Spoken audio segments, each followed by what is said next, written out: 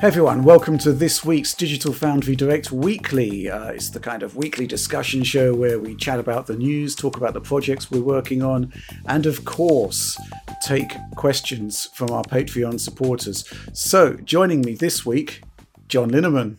Hey Rich, how's it going? Absolutely fantastic. A lot to get through, so I'll quickly shift on to our second contributor, Alex Battaglia. Hey there, Rich. Had my caffeine in this very interesting little mug here, and I'm doing well. It's nice to see that we're all fully on brand this week. That's right. We're showing our own brand. Okay, well, let's get to it. Let's talk about the news. Last week, which is kind of this week as we film it, Microsoft announced the latest wave of FPS boost titles for Xbox Series X and S consoles. And it's a fascinating one because I suspect the majority of the audience probably won't see any benefit from them. But for those who have 120 hertz capable displays, it's party time.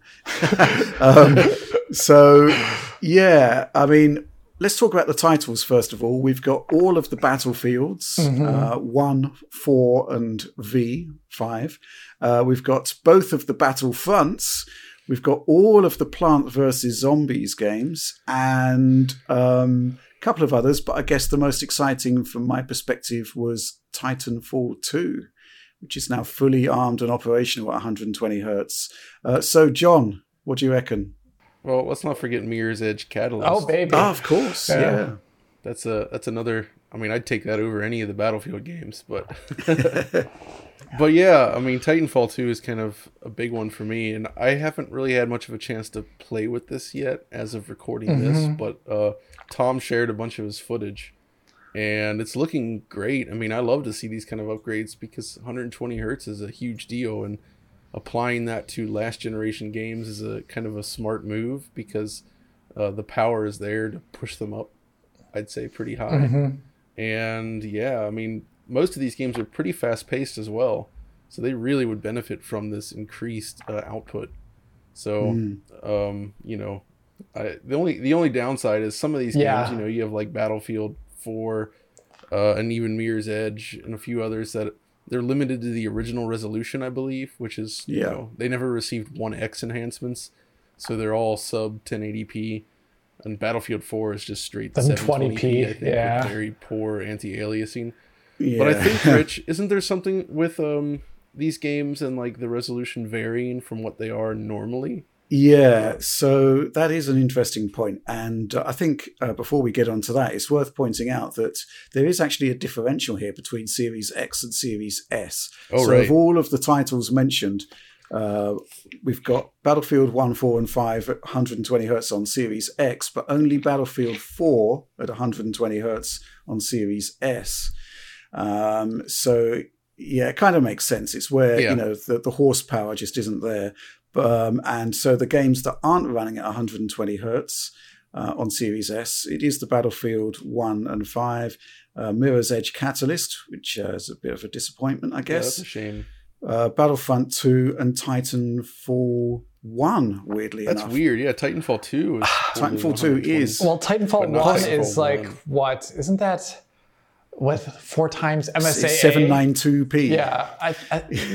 I wonder if it's literally just because it's using MSAA at that resolution, which would drop the frame rate, because the GPU is the thing getting in the way there on Xbox Series S, which is why Battlefield 1 at 720p can just be fine, while Battlefield, Battlefield 4 at 720p should be fine, but other titles should not. It is a little curious though that I don't know, that Series X. We were looking at some of the frame rate things here.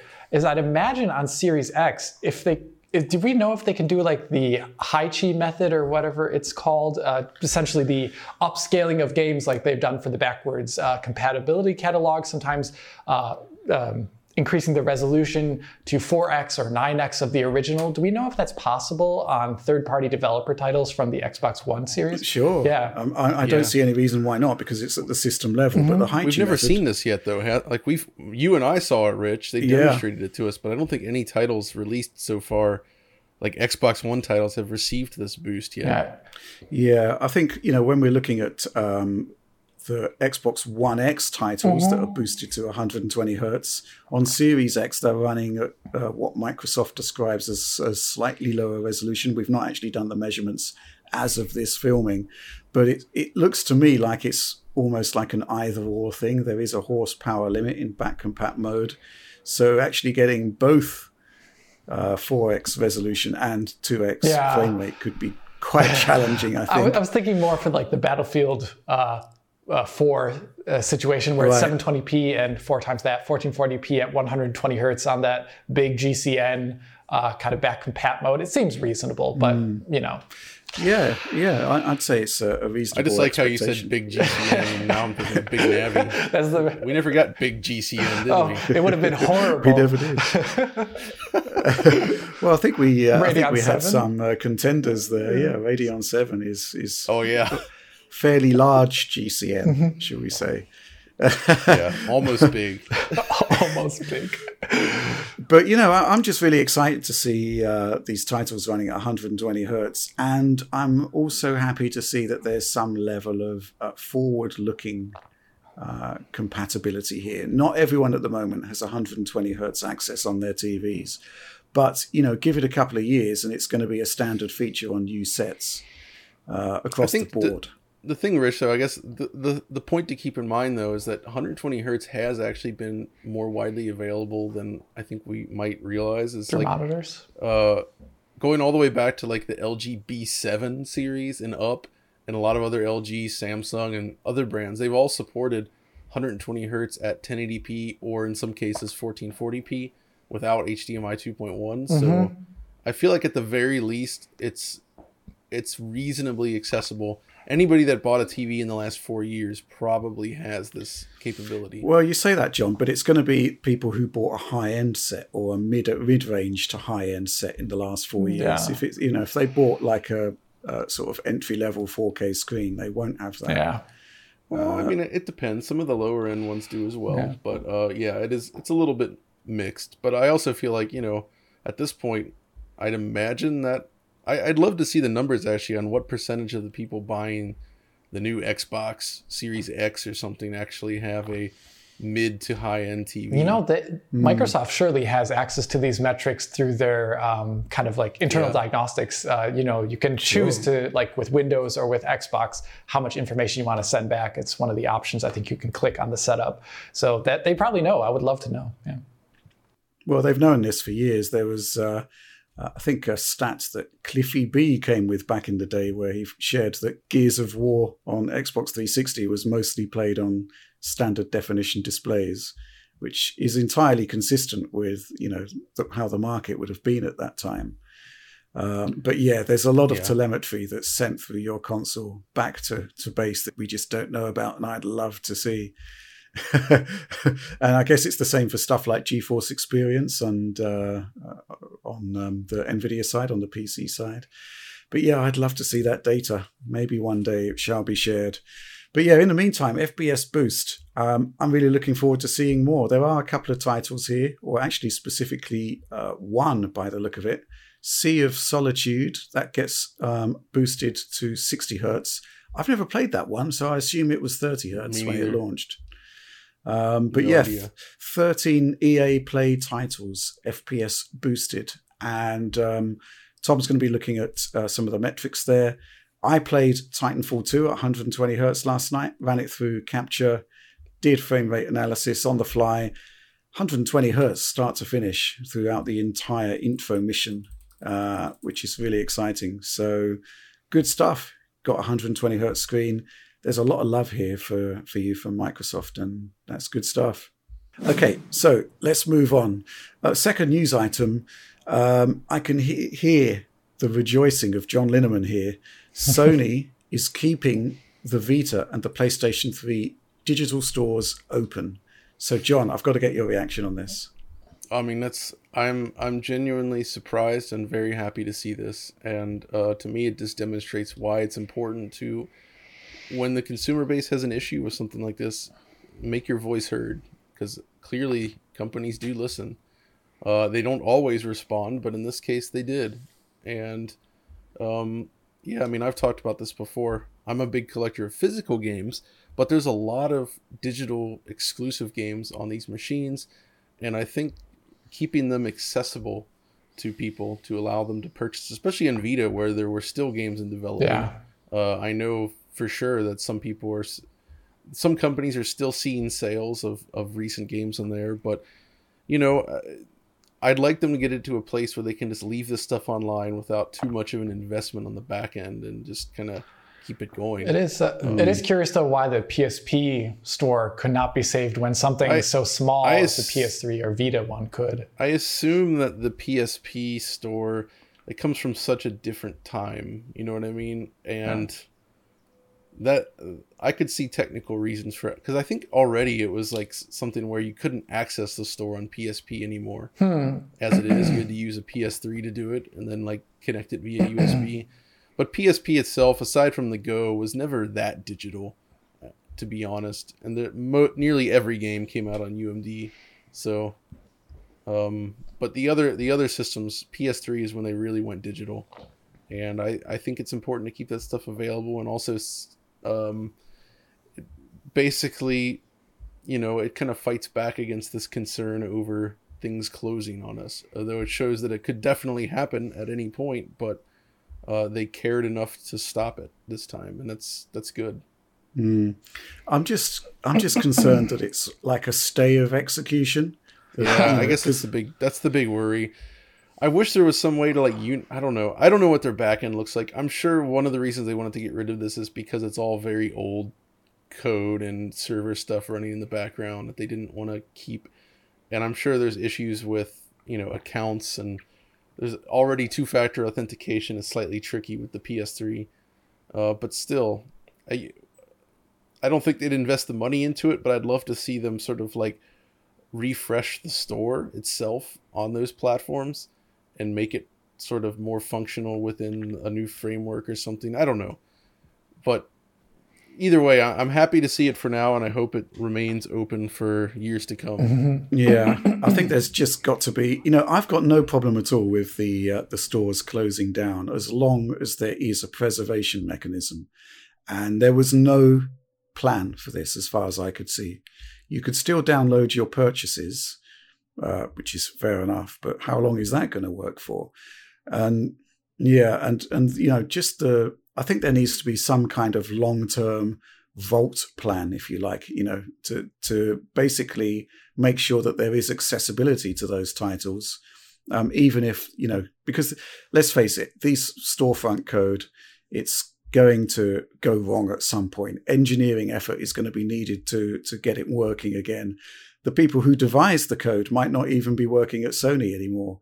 So you've got this huge sort of legacy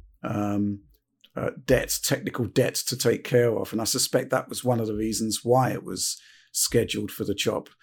But, you know, I just can't help but feel that on the one hand, it is a stay of execution, and that, you know, give it a couple of years, we'll be back in the same position again.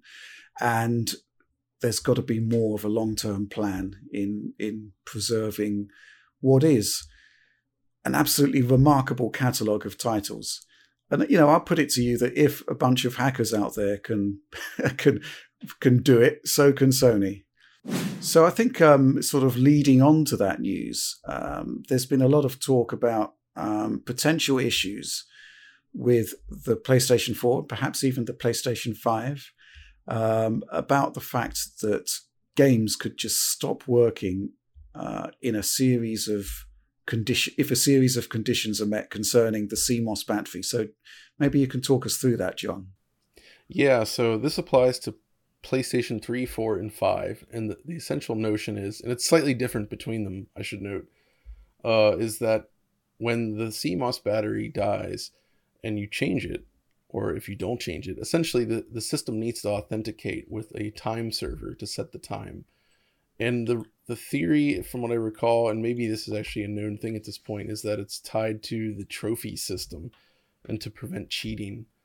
And like keep them synchronized if you're playing offline. So it might be connected to that. But the idea is, like, let's say your PS4 battery dies, you replace it, bring it back up. The the server's gone, let's say theoretically, which is actually the real concern, or you can't connect it right away, basically. If it can't authenticate, then what that means is that you won't be able to play any content on your PS4, disc or digital.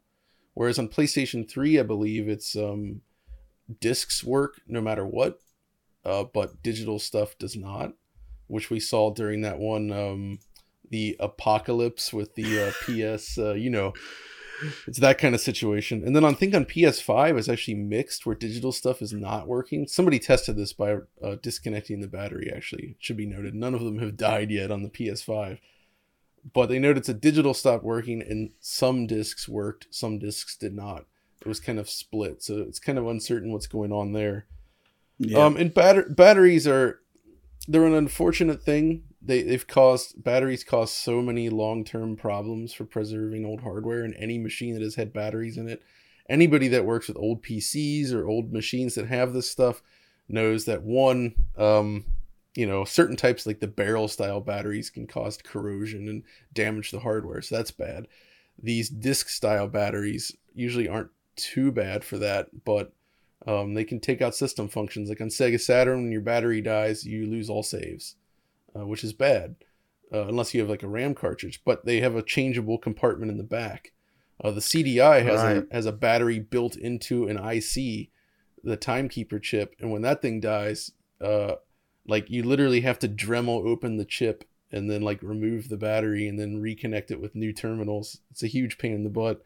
Wow. Whereas on the PS3 and upwards, it just seems like all of this is just tied to essentially restricting access to software. And as far as I know, the one solution around it right now, at least, is to jailbreak the system. And that's it's good at that is an option, but I feel like that shouldn't have to be an option.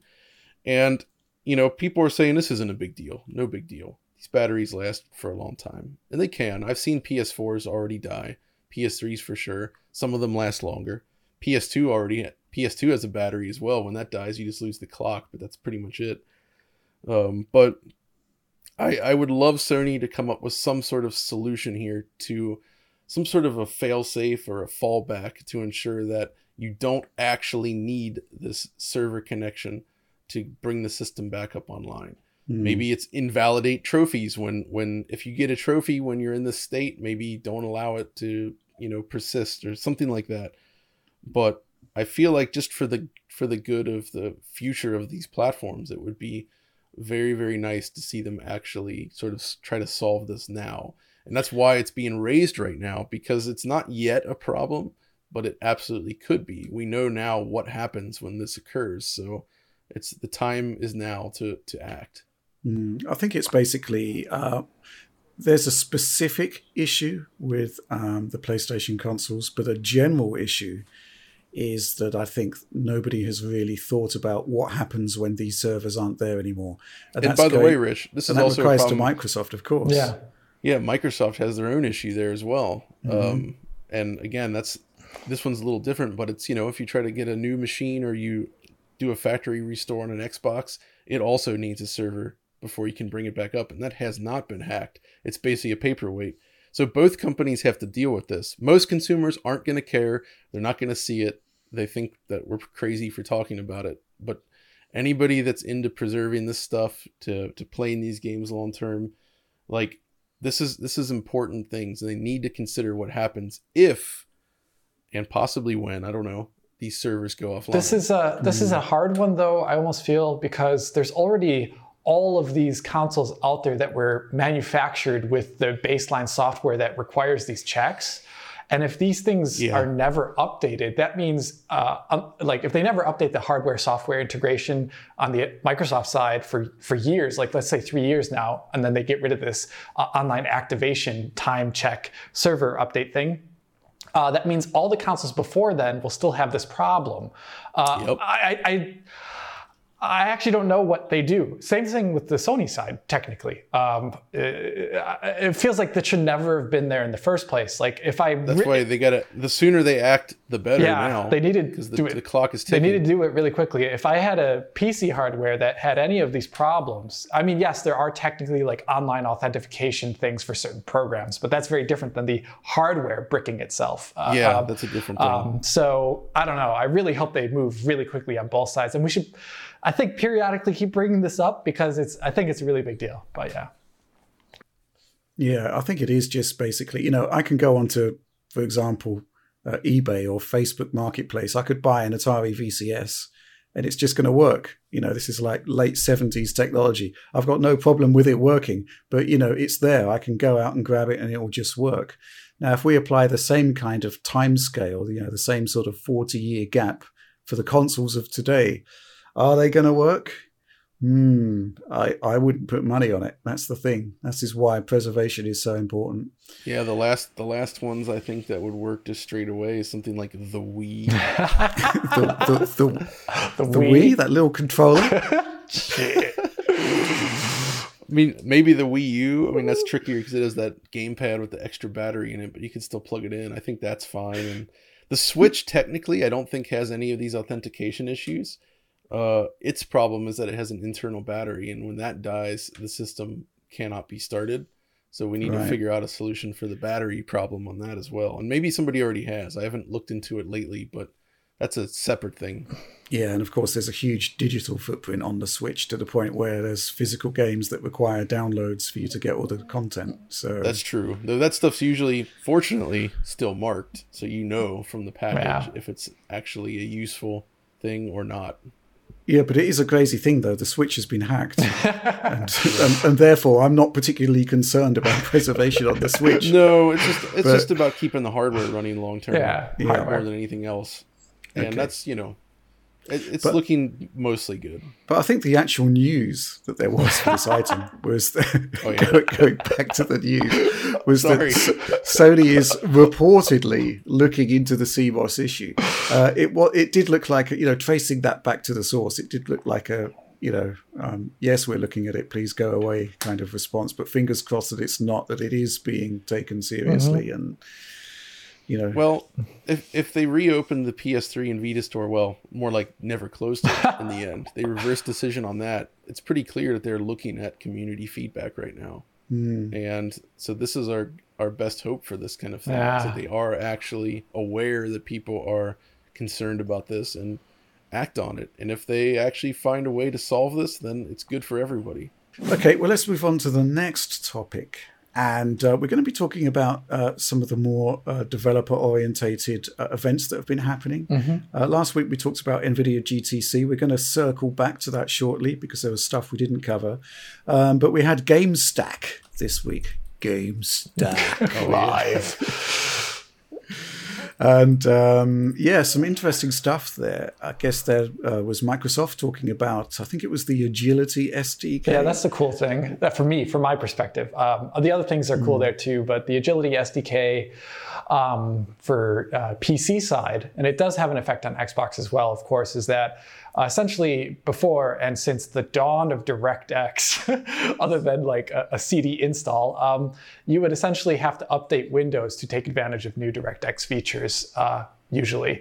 And now with this Agility SDK covering a DirectX 12 Ultimate and the new shader model 6.6, developers can essentially ship you the DX update with their game code instead of having to wait for users to just, whenever they want, update Windows.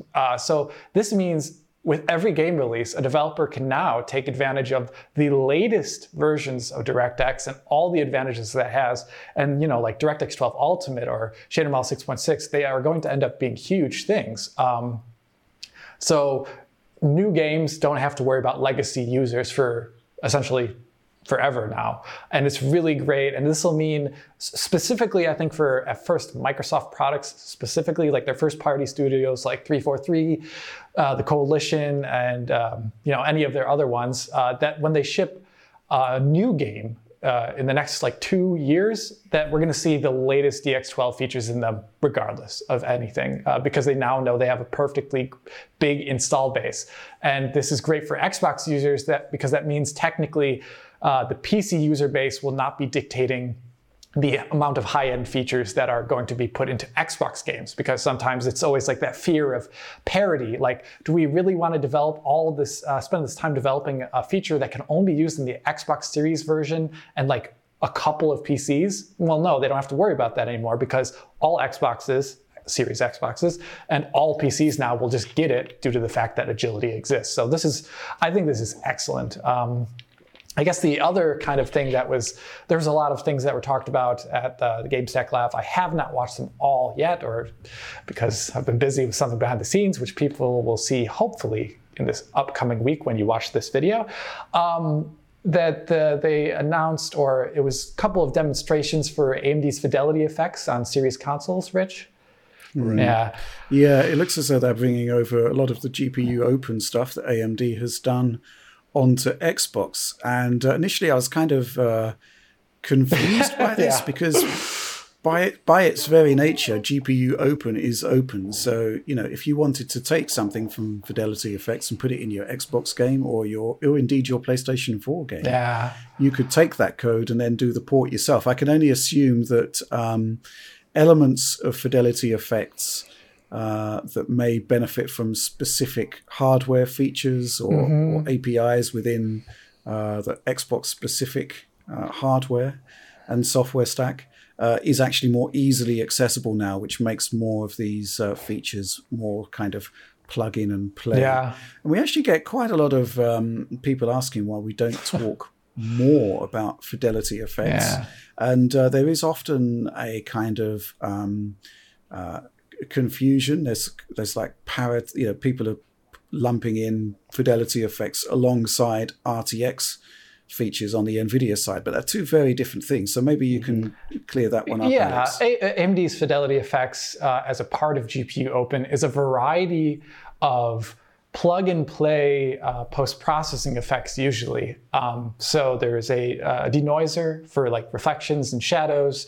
There's a VRS Tier 2 implementation, which is pretty great. And there's screen space ambient occlusion, screen space reflections, Fidelity Effects sharpening, contrast adaptive sharpening. And in the future, they will keep adding presumably more of these things. And one of them will end up being the equivalent of a deep learning super sampling competitor from the AMD side. And we'll have to wait and see what that's like. But that's essentially what this is, this plug and play package of post-processing effects that developers can use at will if they want for their games. And actually, we've already seen the benefits of this, not just on Xbox consoles, but we've also seen it on PlayStation ones before. In the past, what was it called? TressFX essentially was like a slight precursor to this, and TressFX found its way into PlayStation titles. It found its way technically into Horizon Zero Dawn. It's been used before, but the reason why I guess this is interesting that it was kind of brought into GameStack Live and announced here is because, like Rich was saying, these are Xbox Series tailored versions of these effects that will take advantage of RDNA 2, like the Tier 2 VRS, for example, which will obviously only work in the DirectX environment because they have the API for this and the hardware support. So that's the cool thing about that. In the future, one interesting thing, Alex, I saw. I assume that this is just a general, but in the credits for Resident Evil Village on the PS5 demo, they referenced several Fidelity Effects features such as contrast adaptive sharpening, and I guess I was a little bit confused as to whether this was just covering the game as a whole and specifically only applies to specific versions, or if this is actually part of the PS5 version as well. It's going to totally be in the PS5 version. I'm pretty sure as well, if you look at Marvel's Avengers, they use Fidelity Effects CAS on PC. I'm very positive of that. And if you go to the console versions on every single version in the menu, I think there's a sharpness option there that you can toggle. It's probably and I'm pretty sure it's CAS. If it's not, it's like, what's the point? You're probably right. So exactly, that just means they had to adapt the code for CAS to work with the PlayStation version. So they had an extra step there, probably. maybe it was machine translated, maybe it was actually, manually done, who knows. But this is just good because it's automated, essentially. There's already made versions of this for Xbox consoles. That's cool. Well, this is interesting stuff because I do think there is going to be an implementation phase for RDNA2 features, because we're not seeing a whole bunch of them at the moment, and Microsoft are probably thinking to themselves, what can we do to actually spur more people to use stuff like Tier 2 VRS and stuff that the Xbox console definitely has, and that developers may not naturally gravitate towards because it's not within PlayStation 5. Yeah. So it's a good call to actually not just do that, but also to unify it across PC and Xbox as well. Yeah, it's similar to, I guess, NVIDIA wanting to take advantage of the advantages they have in software and hardware by making DLSS more approachable, easily plugged in, like they did with 2.1 or 2.0, as well as releasing as part of UE4,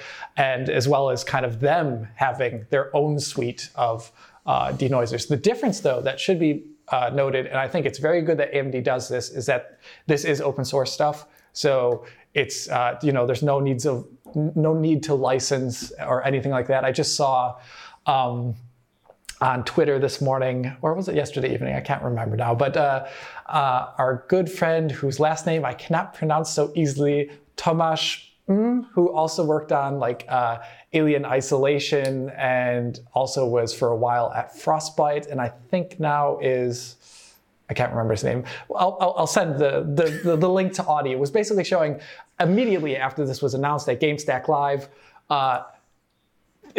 he went into his toy renderer, which is a ray tracer and has a lot of really cool elements in it, plugged in the shadow denoising code within 2 hours and got it working. This is powerful, and it's going to be cheap. It's going to run well, presumably. Who knows how well it runs across different hardware types, because it is obviously an AMD effort, but it's just easy to do. And that's really great. And he had no problem with it. There was no licensing phase or anything like that. That's something I think at times NVIDIA really should try and learn from. And I do hope to see that for certain RTX things in the future. It's very unreasonable. I don't think they'll do it, but I really think DLSS should go open source to a certain degree, because regardless of what happens, NVIDIA will have the hardware advantage to run DLSS at the best quality, at the best performance. That's really all that matters. People are still going to care about DLSS for NVIDIA, but then it'll allow other users to see what the advantages of that are, and maybe, also be able to run it too, and see, it'll just, make innovation a little bit better too, because maybe then there could be iterations on DLSS outside of NVIDIA. I don't know, just, Do we have any ETA on when AMD's competitor for DLSS this year is set to arrive? It's this year? Yeah. Sometime? Could mean anything, really, but this year, apparently. All right, yeah. Cool. I agree with you, Alex, about DLSS. I mean, it's just been integrated into Modern Warfare, Warzone specifically, I think, which is a really big deal, and it's gaining traction. Last week we talked about how it was integrated now at the nuts and bolts level into Unity, and arguably DLSS is getting far more take-up than DirectX 12 Ultimate features. Well, it's not even up for discussion. It's huge, and all of the big innovations historically in the PC space have been open. They have been set at the API level, and to lock out hardware on something that's so profound, obviously it's happy days for NVIDIA, because it means there's going to be a lot of RTX cards shipped, and it is a great feature. And I can't take away the technological achievement, the effort that went into this. This wasn't just something they imagined up out of thin air. It was 5 years worth of research and development. And you look at you look at the nearest competitors, like Facebook Reality Labs is trying to create a DLSS solution, and it's so much more expensive on their implementation, and it is has less quality and all these other things. NVIDIA is so far ahead. So them wanting to leverage their competitive advantage by making it exclusive from a software side, it makes sense. But I do hope like years down the line, 2 maybe, or something like that, maybe 3 years, that we do see this, come into a more open source area. I would like that. Guess we should round off the stuff from GTC because that was ongoing during last week's filming. Yeah, there's a number of things to talk about here. I did watch the Crytek presentation about integrating RTX features, and I do recommend a lot of people watch that just to kind of get a sense of how easy it is to integrate DLSS or not, as well as, especially in a really old game like Crysis. Even the updated version is based on something that was made in 2007, so that was interesting. Other than that, there was a Minecraft RTX presentation that was also, I believe, given at GameStack Live from Ollie Wright, who I talked to. Ollie, he's really wonderful, and his presentation was charming and really, informative. And the Minecraft RTX presentation, they've already talked about it a lot in the past, so they were talking about like the integration of like how they did all these different things. But no, this one was very specific about, I would almost say like, the theory behind what the heck denoising is. Like, it's really hard to get a grasp of what denoising is and how it works. And when everything's path traced, and even the primary geometry is ray traced in something like Minecraft, it takes on like a whole new, you have to think about why the game looks the way it does. And it was a really interesting talk to, grasp what the heck denoising is and why there's like certain problems, like the fact that a tiny little bright light is one of the worst things in denoising. So it's just like a lot of fun to watch through that. And another really great presentation that was very developer focused and also kind of charting a sort of history of the way a game was developed was Rebellion North, talking about their road to bringing, Sniper Elite 4 to the Switch. And they have like a kind of a longer history of bringing a number of games to the Switch. And the interesting part of this is that each time the project became more ambitious due to the scope of the game being bigger in some sense of the word. So they had to constantly keep upgrading their efforts and how they were optimizing the game to get onto Switch each time they released it and building off of that. And with their final game, Sniper Elite 4, they like put it on the Switch. It's like raw code form, and it was getting something like 8 FPS on the GPU side, and like, I don't know, like 18 FPS on the maybe even lower, like 12 FPS on the CPU side. And it was very interesting where they said, we know we can scale the GPU really far. Cut resolution, take off effects, microcode enhancements, whatever. But the CPU side is the literal game itself. So this is where we're going to spend all our effort. And it was amazing to see them track all these little changes. They did like assembly compiler changes. They, was another one that they did, like changing the way a lot of the things are done on the GPU. They went over from Vulkan with NVN extensions into being a pure NVN game. And this is the lowest level API essentially that can be used on Switch. It's directly accessing a lot of features of the Tegra hardware that Vulkan really cannot do without these NVN extensions. Yeah, most games use this. Actually, NVN? On the Switch. Yeah. Oh, okay. Well, it's pretty much like it's the common one that almost every Switch game uses. I guess they must have really good documentation for it, because it being a lower level API, you'd imagine that it would be. Oh yeah, I think so for sure. But they kind of tracked it through and this really cool development update, and how they didn't want to focus on using DRS too much because they wanted to keep the game clean. And it was just a really great presentation that I recommend everyone in the audience take a look at. And it was also kind of fun because they do mention Digital Foundry at one point, and I got a good laugh about that. Yeah. I think they quoted Tom's review of Sniper Elite 3 was it? Yeah, it was. I think it was 3 or 4. 3. But regardless, it was 3. Yeah. Okay. Yeah, I really liked Sniper Elite when I played it on FPS Boost. I hadn't played it before, but the notion of that game being scaled down to a Switch, it's quite a remarkable achievement, I think. Okay, well, that's that. Let's move on to the next topic. So, wow, where do we begin with this one?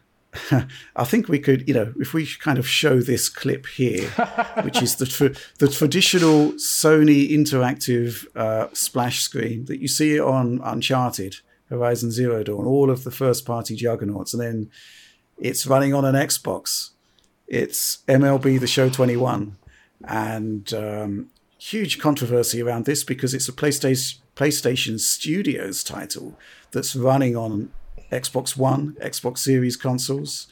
Yeah. It came out day and date with the PlayStation versions, and also, in a shock twist, it was available on Game Pass on day one. It's quite the coup. Yeah. On the one hand, you could say that it's, a bit of marketing genius, perhaps a bit of cross-platform banter, a bit of a marketing stunt possibly, because Microsoft has been going to town on it. I think we should probably talk a little bit about this. I've actually been looking at the game this week. The video is probably live by the time you see this. There's going to be a lot of misconceptions, a lot of arguments, needless arguments. I think it's pretty clear that MLB is the publisher of this, so Sony wouldn't have been involved in the decision to bring it to Xbox in the first place. They probably wouldn't have been involved in any decisions regarding Game Pass. Right. So I guess it comes down to the quality of the code, and what I discovered was pretty simple. It runs faster on PlayStation 5 compared to Series X by quite a margin.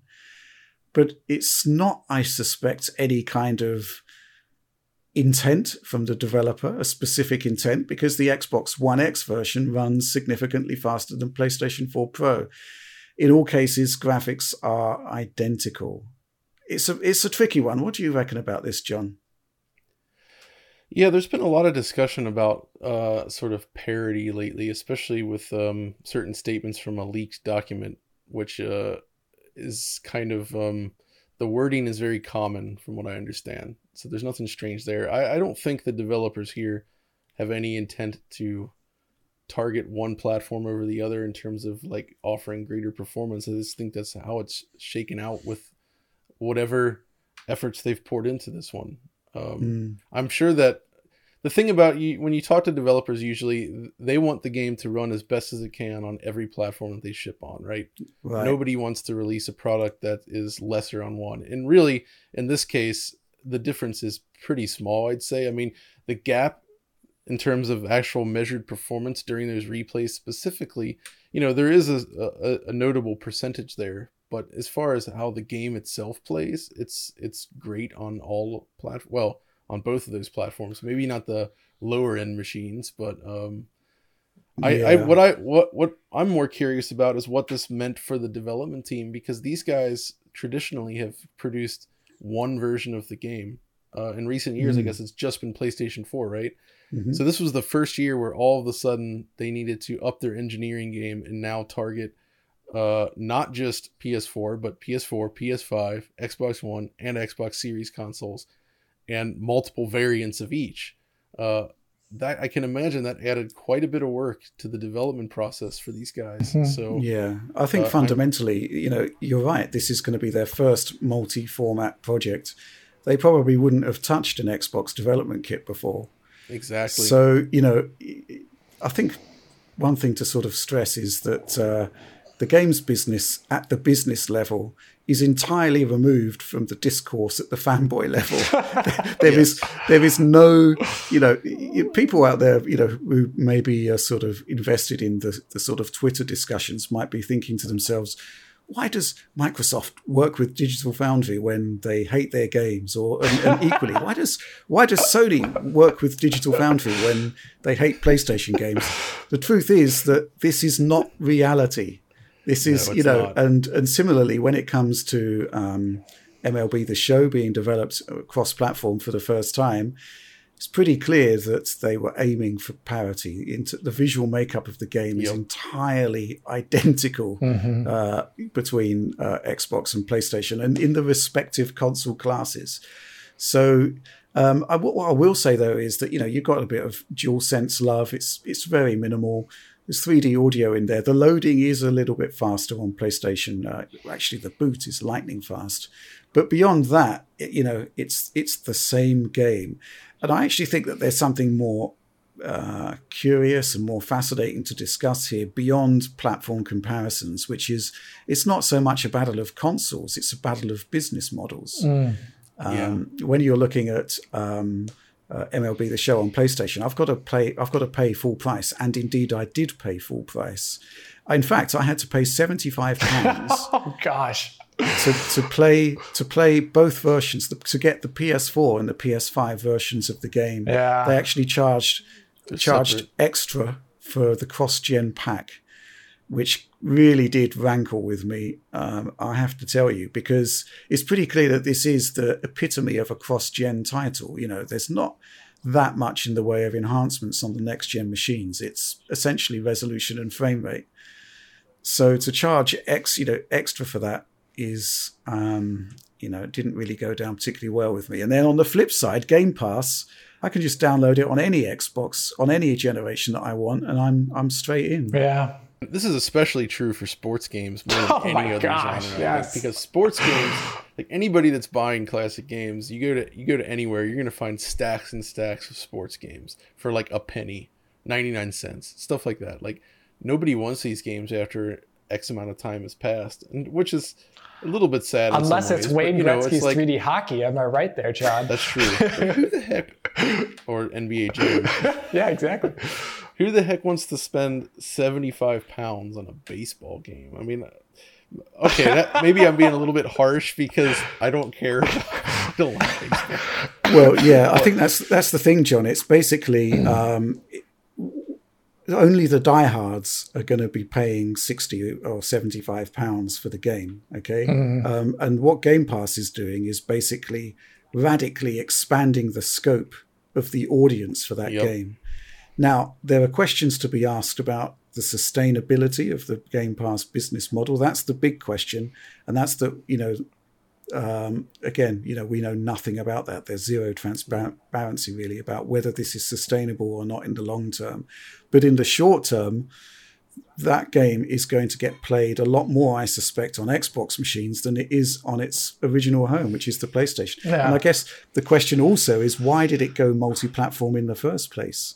And MLB would have, been saying to themselves, well, hold on a minute here. Why should this game be specific to PlayStation when there are a bunch of other platforms out there that could, that would run the game just as well? Yeah. So maybe next year we'll get a Switch version. Actually, so one thing that I did think about is this game is very similar visually between all generations, right? Mm-hmm. Like pretty much, yeah. And that's a little bit of a disappointment coming from something like NBA, which is huge, 2K, yeah. Whatever, the most recent NBA 2K game that I looked at last year, there was a dramatic visual increase going from the last gen to the current gen version. I mean, they even had a completely new UI, and everything was completely radically altered between the two. Even if, the core gameplay is very much the same, there was a lot of improvements, and I was kind of expecting that here as well, but it doesn't seem like that's the case. And that's a shame. I mean, even FIFA got a next gen upgrade with the extremely gorgeous hair rendering features from Frostbite, so it's a little bit disappointing in that sense. Well, I guess it depends on the budget of the title and the reach of the title and the sales of the title. Yeah. FIFA's world. It is a very... MLB sells well. Yeah, but it? I mean, it's a big. But like game. FIFA, like the entire world plays football. There's like. I mean, FIFA, yes, but like this is more like NBA territory. Right. I feel. Okay. Yeah. Yeah. I mean, a really interesting project for me to work on, just because I was kind of curious to see what was going on there and to see how a PlayStation studio would handle an Xbox. But ultimately it's faster on PlayStation on the new generation, and it's slower on PlayStation in the old generation. So, not really much you can draw conclusions wise there about developer motives or whatnot. It's just a curious thing, I guess. Yep. And that's that. So let's talk about the final news item of the week. Apogee is back, it says on the docket. And what is the significance of this, John? So it seems that, and this is its own entity, not connected to 3D Realms, which was also sort of connected to Apogee back in the day. But this is, Apogee was sort of one of the main drivers, and I guess even the creator maybe of the shareware model back in the day on PCs, or at least, you know, one of the main founders of this, or like, essentially the idea back then was they would release, let's say they build a game and it has like 30 levels. You put out a shareware version that has maybe 7 or 8 levels. So you get a large chunk of the game to play it. And then you can upgrade and buy the full version from there. They used this like crazy back in the day. And Apogee was basically known for delivering console-like experiences on a PC at a time when the PC was barely capable of delivering such things. And that's what they kind of became known for. I mean, if you were into platformers, shooters, you know, all this kind of stuff, Apogee had your back. And there's a lot of fun classic licenses and IP, I guess, that have been sort of like thrown in the closet for decades post that era. And it looks like new Apogee has a couple goals. One, it looks like they're bringing back some of those games, like Monster Bash 3D, or Monster Bash, I guess, is getting a proper like remaster, not 3D, HD, of course. That's what it's called, Monster Bash HD. There's also Raptor Call of the Shadows. It's making a return. But then there's new stuff as well, and it sounds like they're going to be focusing on sort of digging up potentially interesting indie projects, maybe in a way similar to something like, I don't know, I just imagine like a Devolver Digital kind of publisher. And I think we need more like that. That go for a certain kind of game, certain type of aesthetic, certain type of, you know, something. And I'm very curious to see what they come up with. So Apogee, is it actually anybody who was directly involved with Apogee back in the day spearheading this? Or is it just Scott? Oh, so it is. It's not just an IP grab. It's not, no. It's got some original guys involved. So nice. Mm-hmm. Yeah, even the trailer for it had like what's his name? John St. John. John St. John doing the introducing the brand back. He was the voice of Duke Nukem. Oh yeah. So Duke Nukem 3D. So it's pretty cool. He came back to present that. So, you know, not much there to see. It's interesting and kind of fun to see them make that return, I guess. And anybody that was playing PC games in the early 90s is probably a little nostalgic for the Apogee games. I mean, I'm secretly hoping that there's some sort. I don't know what's going on with the Prey rights at the moment, but I don't know. Let's see what maybe happens with Prey in the next 5 years. I would love to see Prey itself, yeah, the original Prey, recreated as it was originally being developed. I would like that too. Sounds like a job for Night Dive Studios. It does. That's true. But surely that would all be tied up with Bethesda now. Prey. Oh, yeah. That's that's right. That might be tricky then. Well, I guess you're going to be keeping an eye on that for us, John. So yes. If anything interesting happens, we'll report back on that. But I think that's it for the news this week. So let's move on to discussing some of the stuff we've been working on this week. We can't actually discuss much. We've talked about MLB The Show. We've talked about FPS Boost. A lot of the other stuff we're talking about, well, Alex, I want you to tease the project you're working on without giving away what it actually is, because we kind of teased it in the sort of production notes on the Patreon site this week. I guess I would say it's something where I really love the tech, I really love the game, and I really want to spend the time making this video right. So it's one of those projects. And I think anyone who's come to DF and started watching our videos ever since I started coming here will know it's a project that I really like. And if you can probably guess along those lines. So it's something I really like. It's funny though, you say that, but then all of our patrons were like, wait a minute, is it like Turok remade in the CryEngine? You know, there's a limited selection of things that I like. Let's say I'm a man of particular tastes. Well, this opens up an interesting question, Alex. So what if Turok came to the CryEngine. Possibly you could find a nano suit. It would within the game. What would be the ultimate Battaglia fan service? That would be along the lines like the year is 2009, and they've, instead of making Turok, that really weird version of Turok that they made. When did that come out, John? Like 2008, I want to say. 2008. Instead of making that, they used CryEngine 2 at that time, stripped out a lot of the modern crap, and just made an awesome Turok game. I would love that. They could still do that now, just with the latest version of CryEngine. Why not? Could there be such a thing as a Crysis RTS?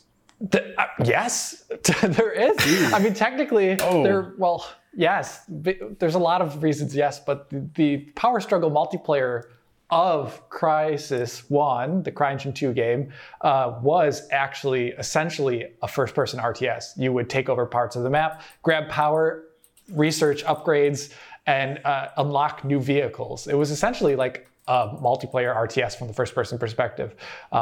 Very different than like a Battlefield in that way, because there's no kind of progression in those games. Very cool.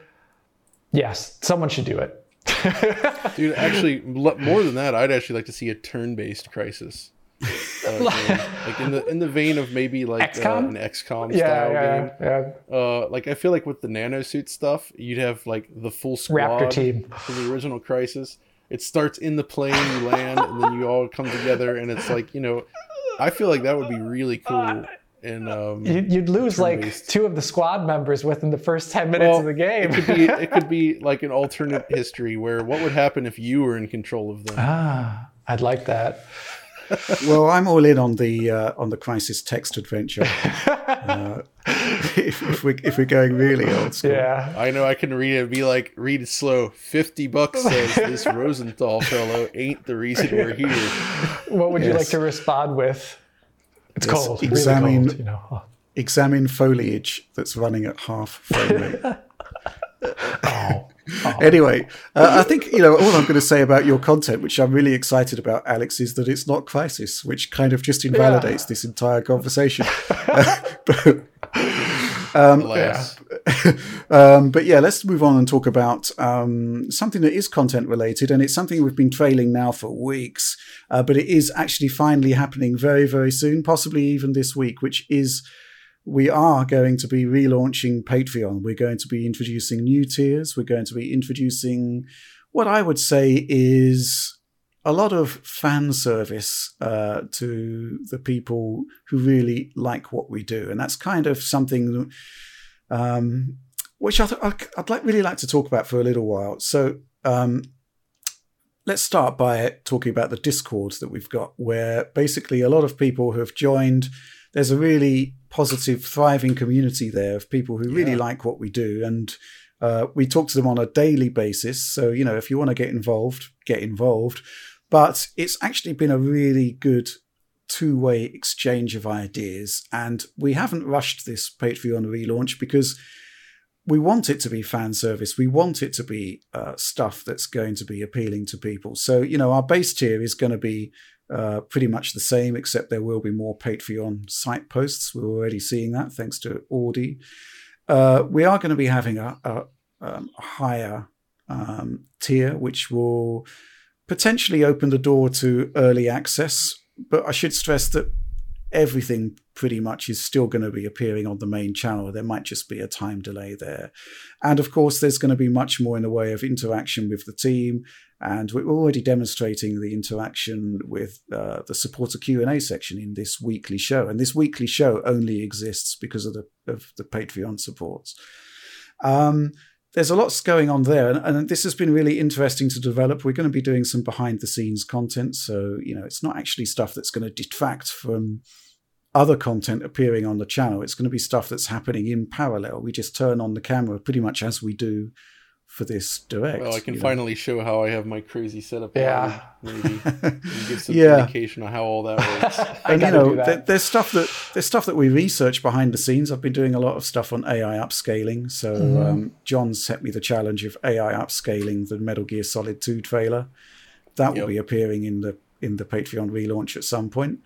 And a lot of interesting stuff happening there. And also, again, this two-way exchange of ideas. We were talking about our archive of stuff that goes way back to, I think it starts around 2009, 2010. But we've got a whole bunch of archive material from stuff that used to be used in our Eurogamer articles, stuff that was used in embedded videos on Eurogamer that doesn't exist. We've got pristine quality versions of all of that stuff. And one of our Patreon supporters said, well, why don't you kind of remaster it? Give us the best quality of the old stuff. And I thought to myself, well, this is something that is actually very easy to do, that would have value, that would actually preserve our archive and share it. Yeah, that would be cool, especially because up until, I can't remember the year, but YouTube didn't support 60 frames per second for sure, and also the bit rate on those older YouTube videos is atrocious. So the quality is very bad. Exactly, yeah. So this is something else that we can provide to supporters that's, I think, is going to go down really well. And it's also great for us to dig back into the archives and take out some of those key games that, I was looking at the hard drive collection the other day. I saw Final Fantasy 13 on PlayStation 3 and 360. Wow, that was a hornet's nest back in the day. But those assets were never actually shown in decent quality. So, we can do that. And I'm really excited by all of the stuff that we've got lined up for this sort of premium tier. But it is all about connecting with our biggest fans, and at the same time also opening the door to producing projects that may not be commercially viable in the current atmosphere, on the YouTube ecosystem, but do become a lot more viable when we have Patreon support. So I think last week we were talking about Tech Focus. Yeah. So Tech Focus can be popular, but it can also not be, depending upon the topic. So Patreon supporters who have a keen interest in the technology and less about, just the relevance to the latest game that released, they're really interested in these things. And I'm really grateful that essentially through the Patreon tiers and all these other things that I'll be enabled to work on tech focused projects in the near future and also in the next coming months to years that I otherwise probably would not have had the time, let alone the energy or all these other things to work on. But, this buffer that Patreon gives us is just amazing. Yeah.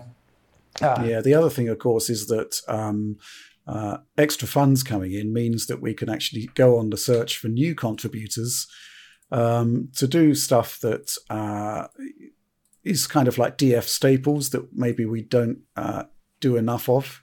For example, we don't cover every single PlayStation 5 release. I don't think we'd want to cover every single PlayStation 5 release, but there are certainly titles that we miss, that we kind of regret not doing. I mean, at the moment, I'm trying to find space for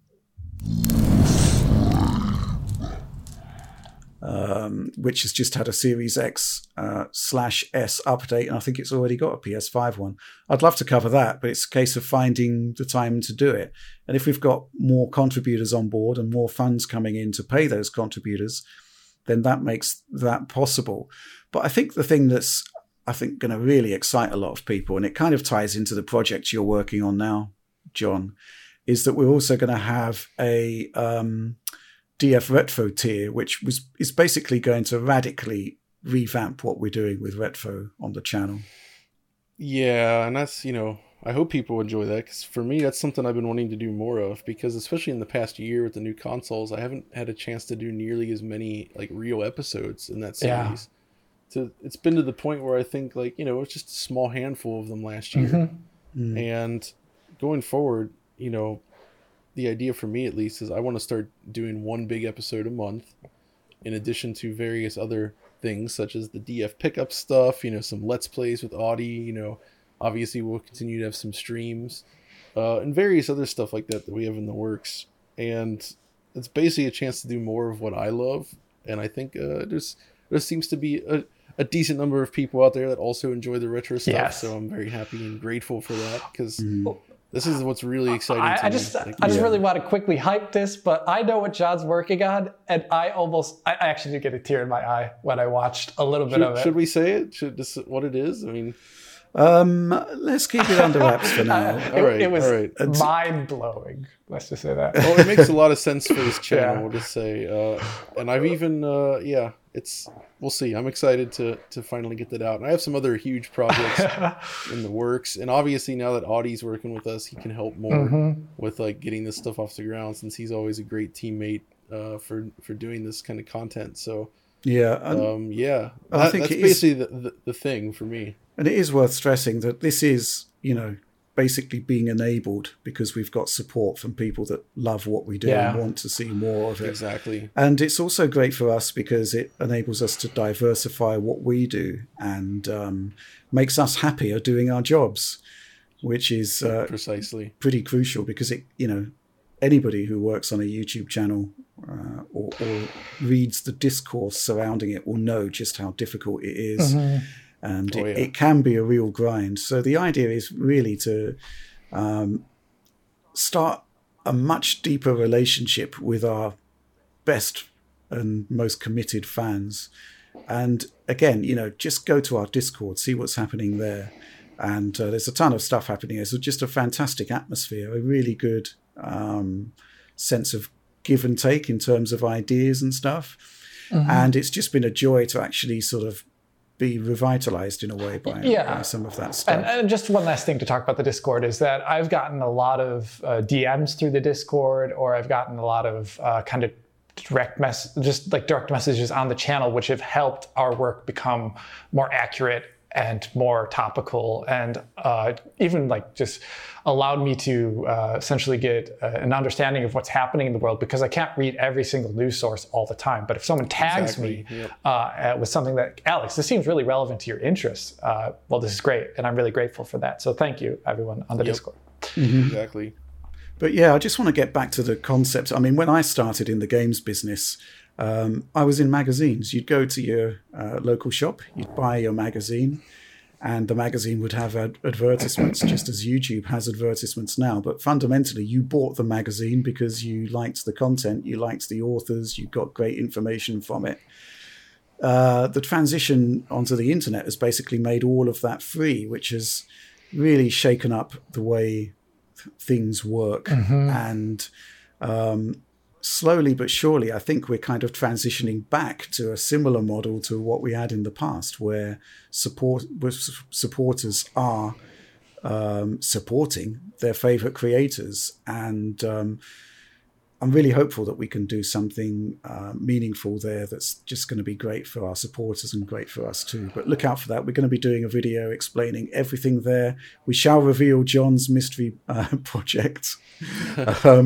Alex's mystery video isn't related to the Patreon, but it's huge. It's a global exclusive. I'm hugely excited about it.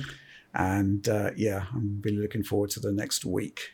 But I think that's our content discussion for now. So let's move on to... and it's quite appropriate, Patreon Q&A.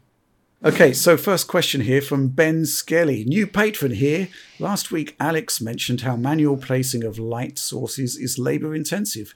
How hard is ray tracing to implement for smaller studios or even indies? Do the consoles or major commercial engines have APIs/tools to make it easier? I almost feel like I shouldn't be answering this question, but the developer should. And you can watch essentially, it was like RTX or AAA for indies, it was called. I think it was at the GTC conference. You may have to sign up for the website, for the GTC website, register, but it doesn't actually require anything other than a registration to watch the video. And they had a panel of about, I want to say 6 different indie developers working with middleware engines, so something like Unreal or Unity, discussing about how essentially things like DLSS or ray tracing features enabled their project in some way. And usually it's about actually the speed of the project increasing or the fidelity of the project increasing. They could answer it much better than I would, but just on a theoretical level, I do think it makes a lot of sense that it is easier, because instead of having to go in, place a light or a reflection probe, or spend an hour baking a shadow or something like that in a scene, it would happen dynamically, systemically, and in real time, maybe to an even higher level of fidelity. That's kind of what the idea behind ray tracing is. And yes, the APIs or tools that make this easier are basically common sense because ray tracing works on physical principles, like you would, like when you adjust a light in your own room. That's what makes it easy. They don't actually need necessarily always an API or something like that in a middleware engine to explain how ray tracing works. But the thing that they have to worry about, and this is the harder part, and I still think developers are getting, again, it's going to take a bit of time, but they need some way to profile the game. The placing the light is the easy part now. Profiling the game to see where the kind of performance budget is being spent in the ray tracing is very important. It can be very counterintuitive why, especially across different hardware vendors, why ray tracing is slow in this scene, but not in another. And that's something that NVIDIA, AMD, and I guess the middleware engines also need to get better at, about kind of informing the person turning on ray tracing why it's expensive here and not expensive there. So I hope maybe this answers your question a bit, but I definitely do recommend checking out that GTC video that I mentioned. Yeah, I mean, we've already got a situation with Unreal Engine 4 where Mortal Shell got ray tracing and DLSS simply because it's built into the engine. That's a really small developer there who's, can tap into those features. Yeah, interesting stuff there. Next question. Again, I think you might be best suited for this one, Alex, from Adrian. Hello, he says. My question is this. Is there any particular reason why DRS is usually absent on PC, dynamic resolution scaling that is, of course, when a game's console counterpart has an implementation of it? Take Crysis Remastered and Neo 101 and 2, for example. Just a curious thought. Thanks. The one technical reason for this is that there's currently no way in DirectX or Windows to have a great understanding of events out of the control of the game that could come in and adjust, like, let's say, the CPU or GPU time for one frame. And that is something developers, I think, just on an ideological or conceptual level don't like. So they don't want to implement necessarily the same DRS system they have on console, because if one of these events from the background comes in and adjusts the frame time of one single frame, it could adjust the dynamic res for that frame in a way that they're not happy with. They want more control. And I think that's one of the reasons why, usually. That's one of them, but there are technical ways around this. Intel put out a presentation a couple of years ago about like leaving like a GPU marker or something like that, where you have really good understanding of what's actually happening in the Windows environment. Obviously, there's a lot of really great successful examples. Gears of War, Titanfall with like an absolutely amazing DRS system on PC. So it's 100% doable. It's just like, I think there's a level of like ideological worry on the one side. And another difference too, I think, is actually just platform differences of what they think users like. And it's another, they don't think PC users like the idea of scaling because they're closer to the screen or something like that. Or, maybe they also think it's just another option in the menu that we'll have to QA about. There's development resources there. I think actually on a really hardcore technical level, it's really doable, and we already have great examples of it, but then it becomes more of a production standpoint question. Like, do we want this for our PC users? Do we want to spend the time developing it right? All these other things, Yeah. Yeah. Yeah, it's also an interesting point in that typically for a console game, they would be tailoring DRS to 30 or 60 frames per second. Mm-hmm. Whereas on PC, you really have to sort of expand the remit almost to cover the high frame rate. When they have that, they usually have sort of a slider to set sort of your target, which I like a lot, right? yeah. Where it's like, which is great. It's like, okay, I want to hit 120, so adjust the scaler to work for this value. Mm-hmm. But yeah. Yeah, going completely from memory here, and I might be wrong, but I did ask this question to Bungie when they produced Destiny 2 on PC. Mm-hmm. And I think they mentioned, again, I can't say for sure, there was some sort of memory management issues as well that they had to factor in.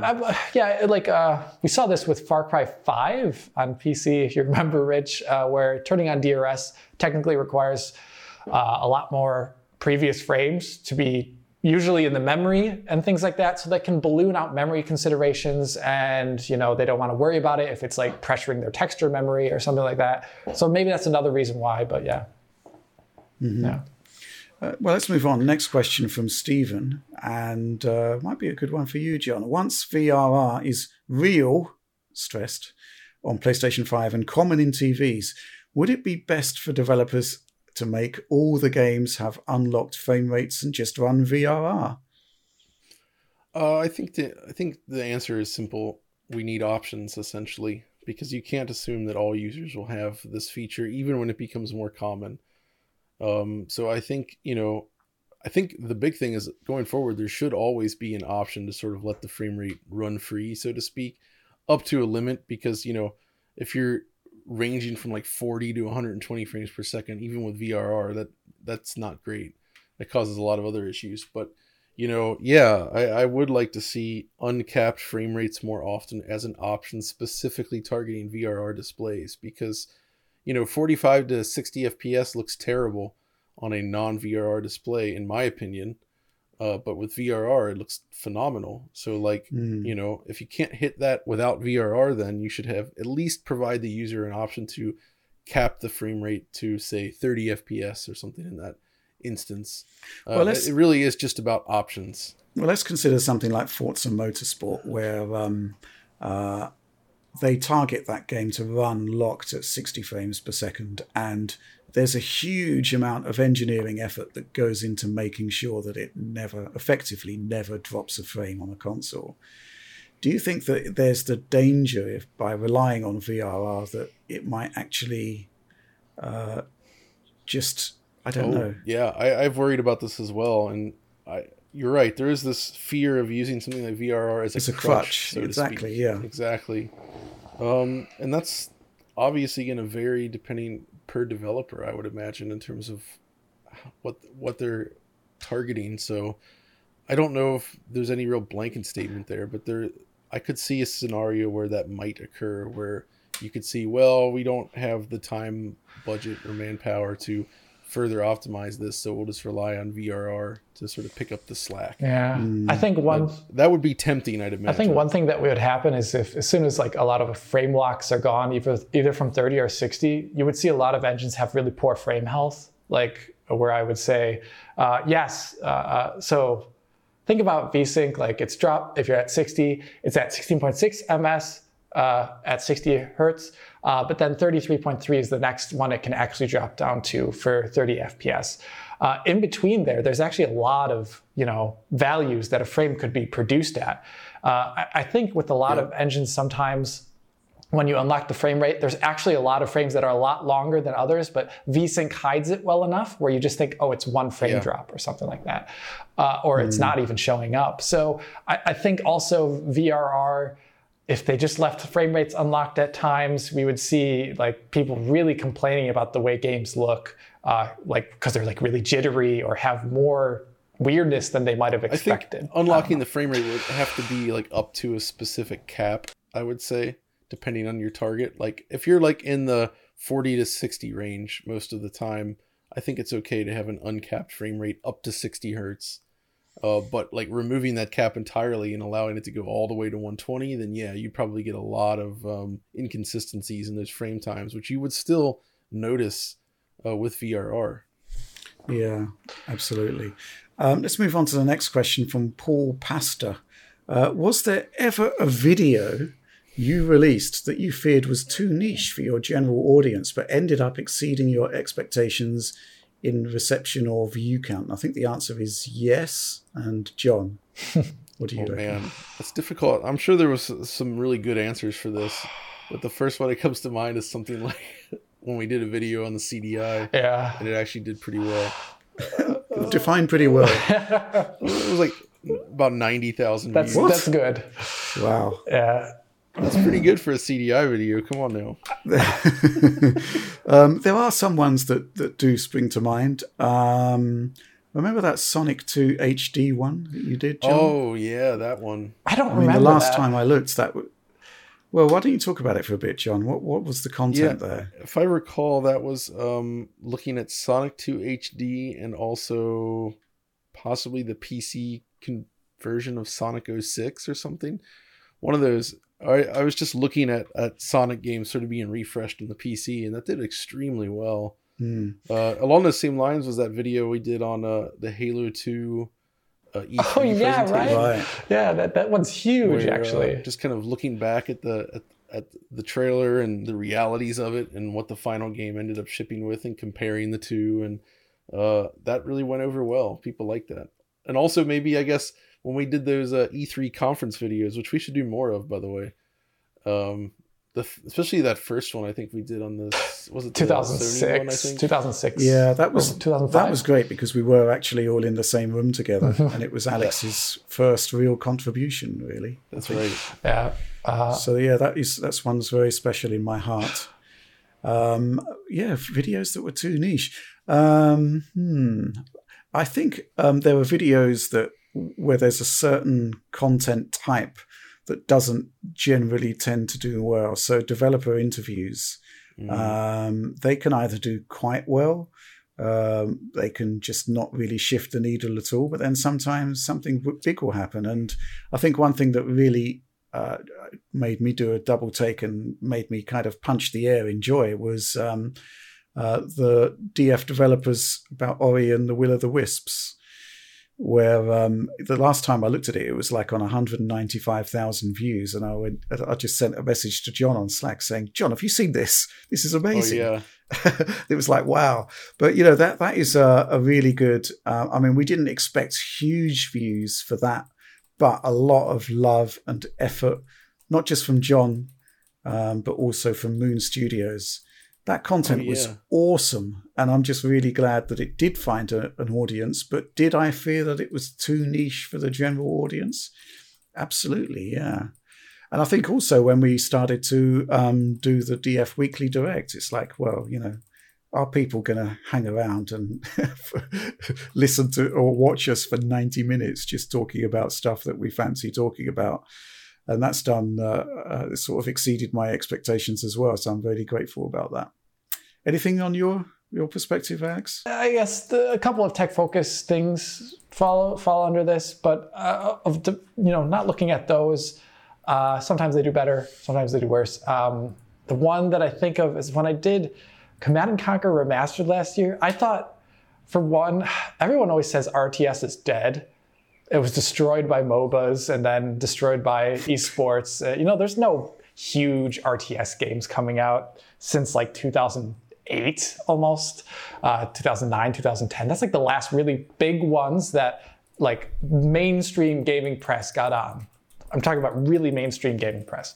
And then that comes out, and I thought it would do a small number and I would be kind of wasting my time a little bit on the video, even though I loved the video and I loved the game. I thought it would just be like, it comes out and kind of like a remaster of some other game from the 90s. This is just watched by a few people, but it like really picked up. And I think that one right there was just the for some reason, the upgrade was so obvious and so nice that it looked really good.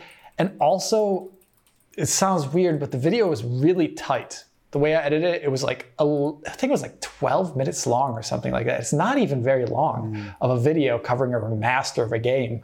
But I think the kind of like soundbite level of the video where it was just like, this is what it is. This is how good it looks. This is what it does. I think that helped a lot instead of being meandering. And I can talk at length for a lot of things. Yeah. Good stuff. Well, next question, Oliver McKenzie. It's a long question. It's got 2 paragraphs. What's going on here? Do you think we will see image reconstruction solutions that are comparable to DLSS on next-gen consoles? DLSS can generate high-quality, high-resolution images for a fraction of the cost of native rendering. Yes, we know that. Obviously, the consoles don't have dedicated machine learning hardware, but do you think running ML on the shaders would be viable for a similar technique? Or do you think non-ML solutions, we suspect it's non-ML anyway, like AMD Super Resolution, or do you think non-ML solutions like AMD's Fidelity FX Super Resolution or checkerboarding or upsampling will be competitive with DLSS? Alex? Okay, do I think they'll be comparable? a lot of things can be compared. So yes, they will be comparable. But I do think one of the reasons why DLSS is so good is because they're using like lower level int8 ML instructions on the GPU that are really, really fast on, RTX GPUs due to the tensor cores. I think that is one thing that makes it extremely viable on RTX GPUs. I do think that even with not having tensor cores in the consoles, I do think something like Xbox Series X's machine learning acceleration, even though much less, will offer a competitive technique that will be good, and they will actually want to leverage ML with it because it solves certain problems that are really good. It'll just be a tiny bit slower or have less detail in certain aspects. That's essentially what I imagine. In the other aspect of this question, whether or not something not using ML will do just as good, the thing is, I don't know really if that's possible at the current rate, because it would require a lot of investment, just like from a research standpoint, to make something that doesn't work with every game out there. DLSS is like, due to the research behind it and the way it trains now, it's like game agnostic. And since it applies at the level of TAA, it's really friendly to modern engines. I think a competitive solution would need the same amount of research time and broad applicability to be competitive. And I don't think things like checkerboarding offer that. And typical TAA upsampling techniques, they require some sort of level of like super tuning for game content sometimes, or even artist content, that DLSS usually will actually just work around by the nature of it being ML based for certain aspects. So I don't think so. And I definitely don't think checkerboarding, because actually I want to say this really quickly just because checkerboarding is really great, but I think it's almost like a bit of history at this point, because the ideas behind it and the way it fails is particular. And I don't like its fail case. Like when checkerboard has a fail case, it leaves the checkerboard artifact across the image. When something like TAA upsampling fails, it just looks lower res. And I think that is something that developers prefer as well. I do think we're going to see a lot less checkerboarding over time for image reconstruction. It'll still be used though for things like denoising or checkerboard patterns for SSR or something like that. But I think the future is for image reconstruction. It is in machine learning, some aspect of the reconstruction algorithm. Yeah. Yeah, I'm going to be fascinated to see how this plays out, because we know Microsoft is working on something. The extent to which we're actually going to see something and how good it's going to look, we just don't know. But yeah, big question there. And essentially your answer, Alex, is no. Yeah, it is a little bit of a no, just because, I don't know, it just requires so much investment and energy to make these things look good. And NVIDIA has had the time and energy and money to do it. So...